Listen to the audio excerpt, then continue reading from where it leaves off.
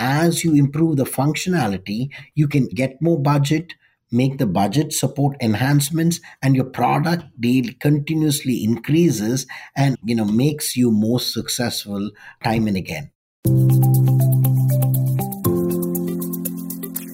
This is SaaS Scaled, the podcast where data meets action, with host Arman Shraki. Each week, Arman will be sitting down with CEOs and industry leaders from the technology sector, giving you the insight to innovate without reinventing the wheel. They'll discuss challenges, best practices, and how to identify the right metrics. So if you want to get to market faster and in a way that matters, then subscribe and join us every week as we discuss SaaS Scale. This episode is brought to you by Curve, the modern no-code analytics solution for SaaS companies on AWS. The tools you need to take action with your data on a platform built for maximum scalability, security, and cost efficiencies. If you're ready to reduce complexity and dramatically lower costs, then contact us today at curvey.com. That's QRVEY.com.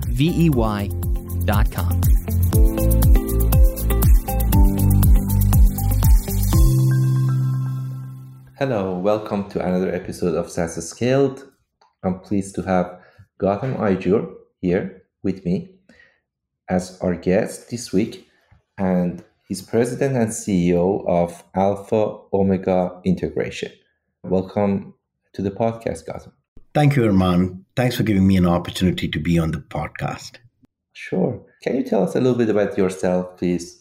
Just a little bit about myself. I came into this country maybe about 26 years ago, August 21st, 1997. A little bit about myself. On my second day, I got a complete assistantship to do a master's program in this country. From that assistantship about 26 years ago, this country has been a gift that has never stopped giving, Arman. It's created a passion in me to not only just create a company that produces a profit, but to create a company that in some way, some magnanimous way, gives back to this country something of unique value. And that is Alpha Omega Integration. Now, from that assistantship until today, this country has been a gift that has never stopped giving. I think we are a superpower, not because of our military strength, but because we give ordinary women and men like me a driven sense of purpose. That driven sense of purpose is what created the mission of Alpha Omega Integration. Fantastic. At the core, when you look at any country, when you look at any company, organization, and also any person, there is something at the core that differentiates that entity from others. When I talked with you last time, what I could say that what is at the core of Gautam in everything you have done and all of the stories, that fantastic stories and fascinating stories I heard from you, I would say entrepreneurship is that core. What I could hear again and again, doesn't matter what you do, at the core and the theme is entrepreneurship, that you have that kind of in you. From very early age, that was developed, that was what you enjoyed doing, and then sticking to some principles that you learned. And then you said, based on this principle and being an entrepreneur, that's what I'm doing. And even moving to the United States is part of it. Absolutely, Arman. I started my entrepreneurial journey at a very young age. When I was 16 years old, I started an underage nightclub. I was living in Bangalore, South India, as an avenue of keeping generally kids my age occupied and also generating a business that produced a profit. I used a bulk of the profits in creating scholarships for students that weren't as fortunate as me in going to the level of schools that I had done. That was very self-fulfilling by itself. I came to the US because I could pursue my master's in environmental engineering. I felt that a career in the environmental engineering field would prepare me well for the climate change challenge that was impending. Most of my publications and books are in the environmental engineering field.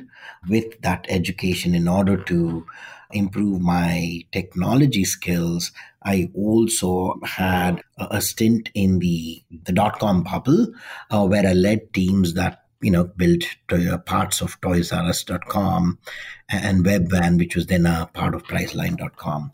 But thanks for kind of bringing that aptitude. Just having spent my initial entrepreneurial journey in giving back to communities, one of the things that I realized as I was going through my career, I was working at that time in a company called QSSI that became infamous for the healthcare.gov implementation. And while I was working for them and growing through the corporate levels, I realized that, from a personal satisfaction perspective, it wasn't as fulfilling just pursuing your career for yourself. And so I took a sabbatical and started a company called ENAC, ENAC, mainly to design a trans esterification plant that used Jatropha. Jatropha is a destitute plant that grows around fields to keep cattle out in India.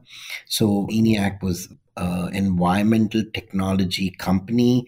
We got 10 million in seed funding to create an esterification plant that used Jatropha fruit. Basically, it's a destitute plant to create Jatropha oil, which could be trans-esterified biodiesel.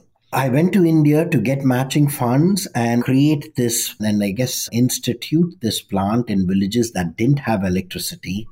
So they could be self-sufficient. They could grow Jatropha, trans-esterify the Jatropha oil to biodiesel and get electricity. It was established in a couple of villages. However, I wasn't successful in getting matching funding to the seed funding I had. 4 years later, when I went, those villages in remote India are still running on the same esterification plants and the system that I have, Jatropha system I had created. One very big lesson I learned from this venture, it may have failed as a business venture. You need to have a good business plan to be successful, is what I learned. But it is also very fulfilling personally for me when you do things that are not only giving you a profit, but also giving back to communities in some way. So I started establishing in every future venture a kind of balance between not only with family and work, but also with personal health and giving back to communities. I feel that this a balance between this multi-pronged approach is a path for true fulfillment and success. Fantastic point. I think that's something that it's hard to do. I myself, when I started my first company at the age of 18, first in university, I could not understand how important is the balance between things that matter to you, family, your company, business, your satisfaction with the kind of work you do as an entrepreneur, the employees that you work, the team you are building that are so close to you, essentially the second family you are with. So all of those things, and then the interactions, giving back, helping others, the impact you are making, not just the profit you are making. And all of that, it's just hard to keep balance of everything. And if you look at one aspect and say, I maximize this one, I maximize the profit, but nothing else matter, at the end, the whole life will go out of balance. If you do it in an unhealthy way and it compromises your health, then nothing else matters because now you are going too far on one side or the other side. I think really optimization and keeping balance is the most difficult thing to do, but that's the whole art. That's the whole key to success and satisfaction. Absolutely, Armand. Words of wisdom. So no, that's great. What you say is makes perfect sense to me because you have found that balance early on.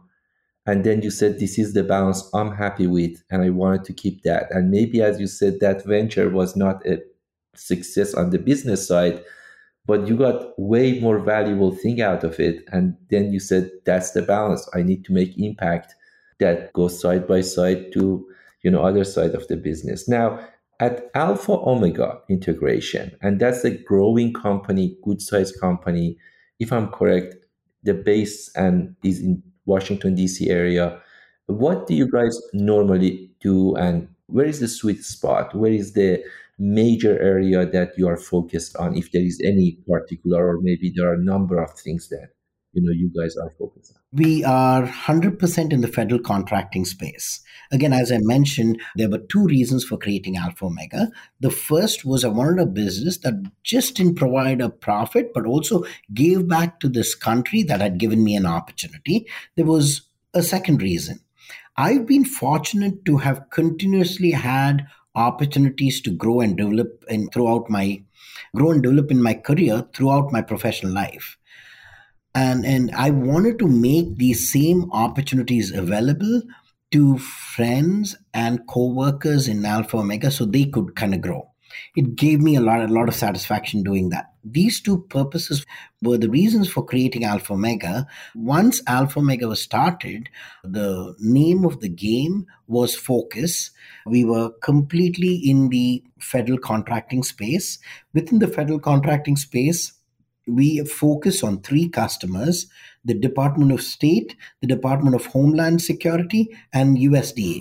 Again, there is a method to the madness there. The mission of Alpha Omega was to enable the US government to be the best in the world. It sounds like an audacious mission, but there is a meaning to this mission. If you step back a little bit and ask yourself, what is the purpose of the government, you'll realize that there are many details. At the end of the day, the purpose of the government is to increase or look in the best interests of their rulers or of their monarchs or whoever owns the government. In case of a democracy, it's the government of the people, and working in the best interest is important. And therefore, public safety and public development is the main purpose of the democracies or governments of the world. Thus, looking at the Department of State, looking at the Department of Homeland Security, worked in our best interests. That's where the mission of Alpha Omega comes from.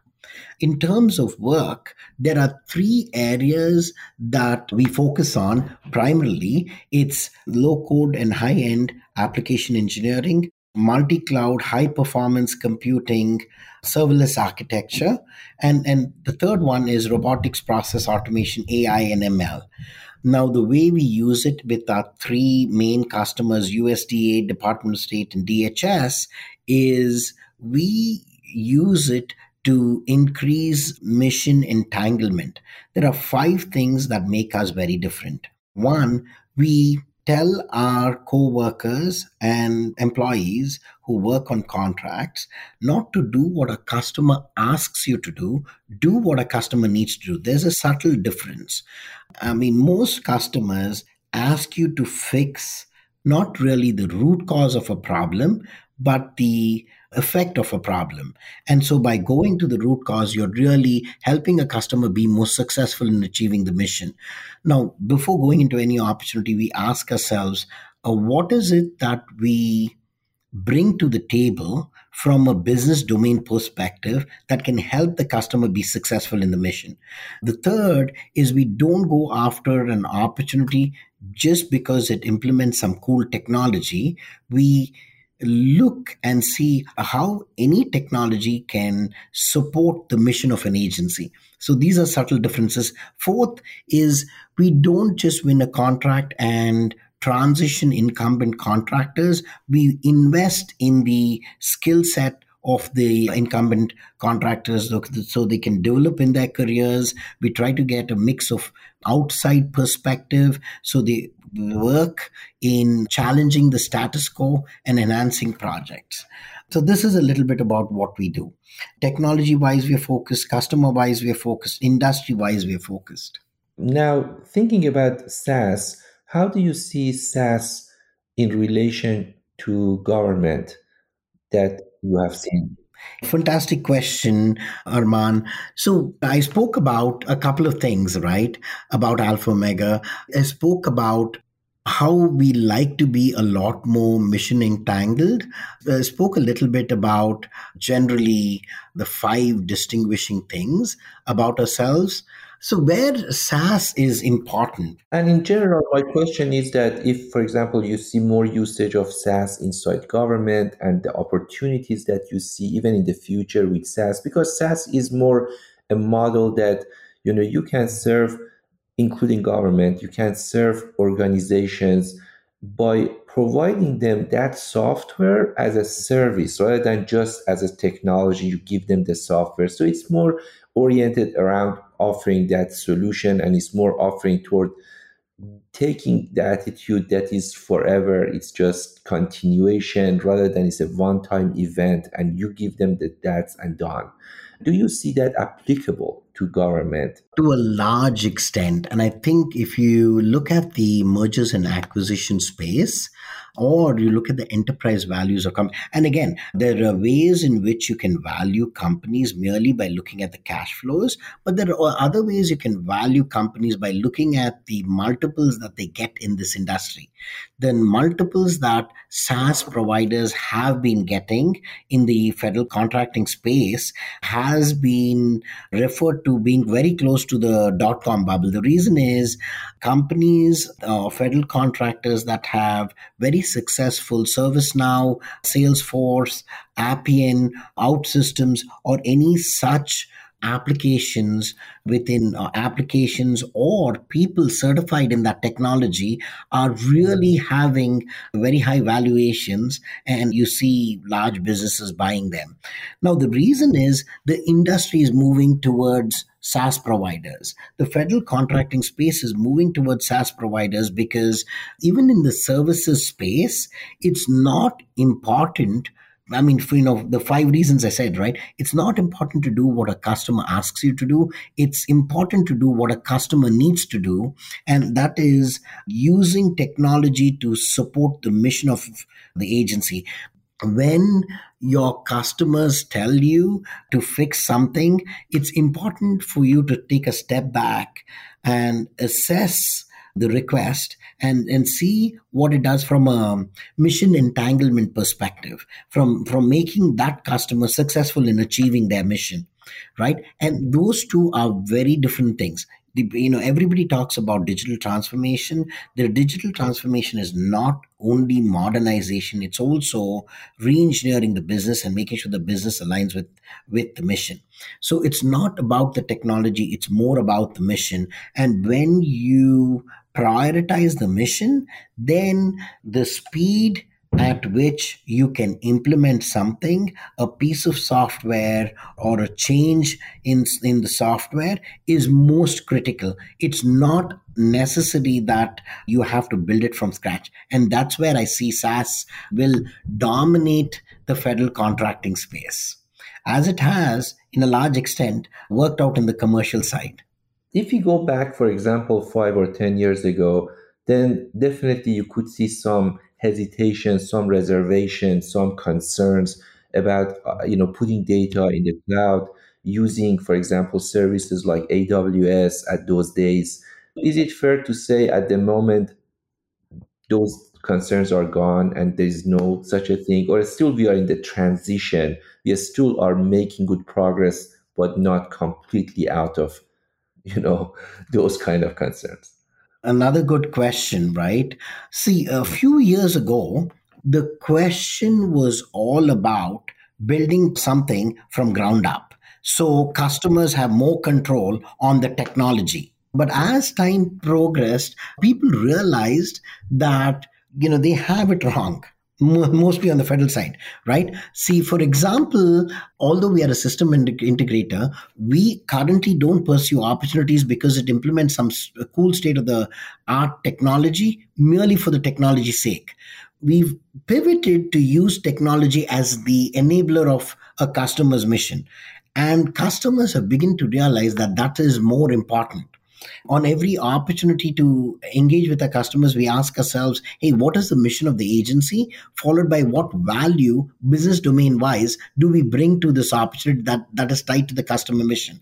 Now, when you ask yourself this question, you're not talking about, hey, am I good with this technology? And so even in the services space, it becomes important that, hey, am I certified and talented enough to use a platform to support the mission? And therefore, your inclination, right, is not to go with some of the old technologies, but what is the most convenient from a mission perspective. The focus has changed from technology to mission, and that's what's helping promote the SaaS products as well as the cloud platforms, right? So if you look at the cloud platforms, also they are slightly different. I mean, 20 years ago, 25 years ago, told you I led a team that built parts of toysrus.com. It was a 300 server scaled application. If you really look at it, it was probably the biggest cloud at that time. It just wasn't called the cloud because of all the extensible features that you have today in AWS or Google or Azure. So the reasons they have become a lot more important, focus has changed from technology to the mission, and the use of technology is more to support the mission. So why would you spend time building custom software from ground up? Because control over, let's say, source code is not the most important. It's flexibility to support the mission that has become more important. Makes sense. You are working with, rightfully, some people name US government the biggest corporation on earth, financially speaking. It is a huge entity financially. And you did not kind of, create all the success you have today overnight. Of course, you have been in different capacities, in different roles. You have a lot of experience from different angles to get to where you are to understand that business. Now, if you wanted to provide some kind of advice, insight to a SaaS startup today, and the founder was in front of you saying that I wanted to start a SaaS company targeting this huge US government business, how do you see it? That ecosystem is growing? It's a great ecosystem to get involved. Is it the right time for a SaaS startup to come in and say, I wanted to, just go ahead and just serve US government with a SaaS company I'm going to create, assuming that that person understands the need and has a solution, of course. But what would be your advice to that person based on the experience you have? I think there is a huge potential for SaaS companies in the federal contracting space. The market share is currently being eaten up by companies that have been present for a very long time. And again, I don't want to really encourage someone saying, hey, you're starting from scratch. This is a great and untapped market. I mean, I personally feel that would be not advising someone in the right space. But the market share taken by prominent SaaS companies is just a scratch on a basketball, not a tennis ball, a basketball, right? There is a large amount of custom software that is currently available, right? That is gradually going to start moving towards SaaS. Now, the reason some of the early players are successful in the SaaS industry is because they've promoted their software in terms of certifications and therefore got a larger number of people skilled with their software, right? These are the three separate things. So if you have a SaaS platform, one that has a very low learning curve in terms of using and adapting in this space, then it is definitely going to thrive. And the reason I say that is, Arman, we spoke so much about being mission focused and the focus moving from technology to the mission. Now, if customers start valuing services companies that really understand their mission, then they're going to look for an implementation of software that is easy to use, doesn't need a huge learning curve, and so on and so forth, right? And that would make it easier to get into the space. So the question is very simple. Would you like to build a SaaS software that requires technical folks months to get certified in? Or do you look for a SaaS product that is kind of plug and play that any expert with the mission or business can seamlessly implement? The closer it is easy for a business mission, a subject matter expert to implement your software, the easier it is. And therefore, you want to try to make it as simple as possible and then reduce the learning curve. So ease of use is a big drive there. also certifications available, so there are more people coming and certified and the talent is available is the key. Some of these examples that you mentioned, like low code technologies, for example, the automation part and these kind of technologies are the one that also seems to have a really big business value, right? So they can really leverage those automations and leverage those kind of technologies to have less resources and doing more. So whatever they can help to increase the productivity, it seems. Let me clarify that a little bit, Arman. Yes, certifications are great, right? But today you have, I mean, and let's, whether it's Salesforce, the Google Cloud, Azure, AWS, etc., the key is for someone to use it in the federal contracting space, right? Where everyone, as I said, should be focused on the mission of the customer, mission of the agency, right? Then the ease of use to someone who's a business user or a mission subject matter expert who understands the mission of the agency, understands the business of the agency, is the most important. And that does not necessarily work with getting certifications. When people have to get certifications to understand that SaaS product, it means there is a bigger learning curve. Today, AWS among the cloud vendors is killing the market only because of their ease to use, even though they have certifications. So let's think about tomorrow if you have another SaaS product that you and I, and just to let you know, I'm as familiar with technology as a layman, right? I'm more passionate about the mission. I know enough of technology to be dangerous. And so if me and you can see, and I'm just making this assumption, Arman, that you're not a technologist, if me and you can seamlessly install that software on your laptop or computer and start using it to build complex applications to support the mission, that platform will seamlessly grow in market share in the federal contracting space. The problem with the existing software as a service platforms today is they're not as easy for the business user or the mission subject matter expert. I understand. Now, thinking about SaaS as a kind of building that as a software as a service versus just as a purely software that we give to people to use, what are the concerns and drawback and pushback of that model and the subscription model for federal government? Right? Just thinking about federal government business, what are the drawbacks of that model for that kind of business? So, honestly, I mean, if I understand your question correctly, you're asking me what's the drawback of a licensing model? Yeah, subscription in general. So you are really not just giving them the software, you are really providing all of the servers and infrastructure, and it's really your software. It's there as a service, as a subscription. It's not available as you just sell it one time process and you're out and they use it forever. That's the old kind of way of looking at software versus now a service, not necessarily just a technology. There are a couple of advantages and drawbacks. And the reason SaaS products have become a lot more prevalent is the mindset is changing from the use of software to something that is easy to use. When you have a subscription model, right, you pay a fixed fee or a slightly increasing fee year over year to get not only the existing platform, but all the enhancements of the platform that the software company provides. Right?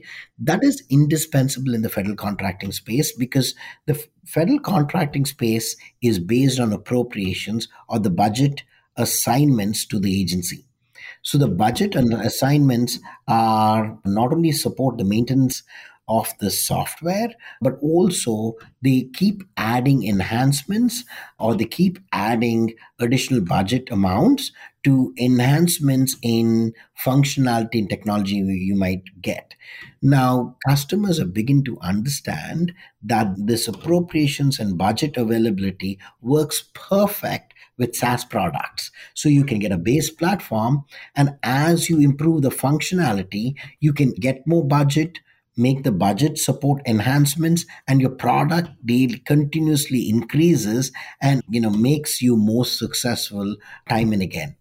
The one disadvantage, which was the barrier for the entry of SaaS software, was because it creates a level of entanglement. Let's say you build all your applications using Salesforce. Tomorrow, if you decide to change to Appian, you'll have to undo this entire thing, which is very, very, very difficult. If you start a subscription model, you have to continue with the same vendor for a long time, and therefore that vendor lock-in is a disadvantage. Eventually, if you select the right software, you would be making a right choice going in, and therefore you would continuously enhance your applications. You would make them build systems that support your mission from the earlier on. Yeah. Fantastic. May I ask you as the last question, what is your favorite book or favorite books that you have found them very useful? That's a great question, Arman, and I'm a voracious reader. My favorite author is Jim Collins. And so all three of his books, starting from the recent one to the first one, Build to Last, Build to Succeed. These are the two main books that I've learned a lot from. And Good to Great as well.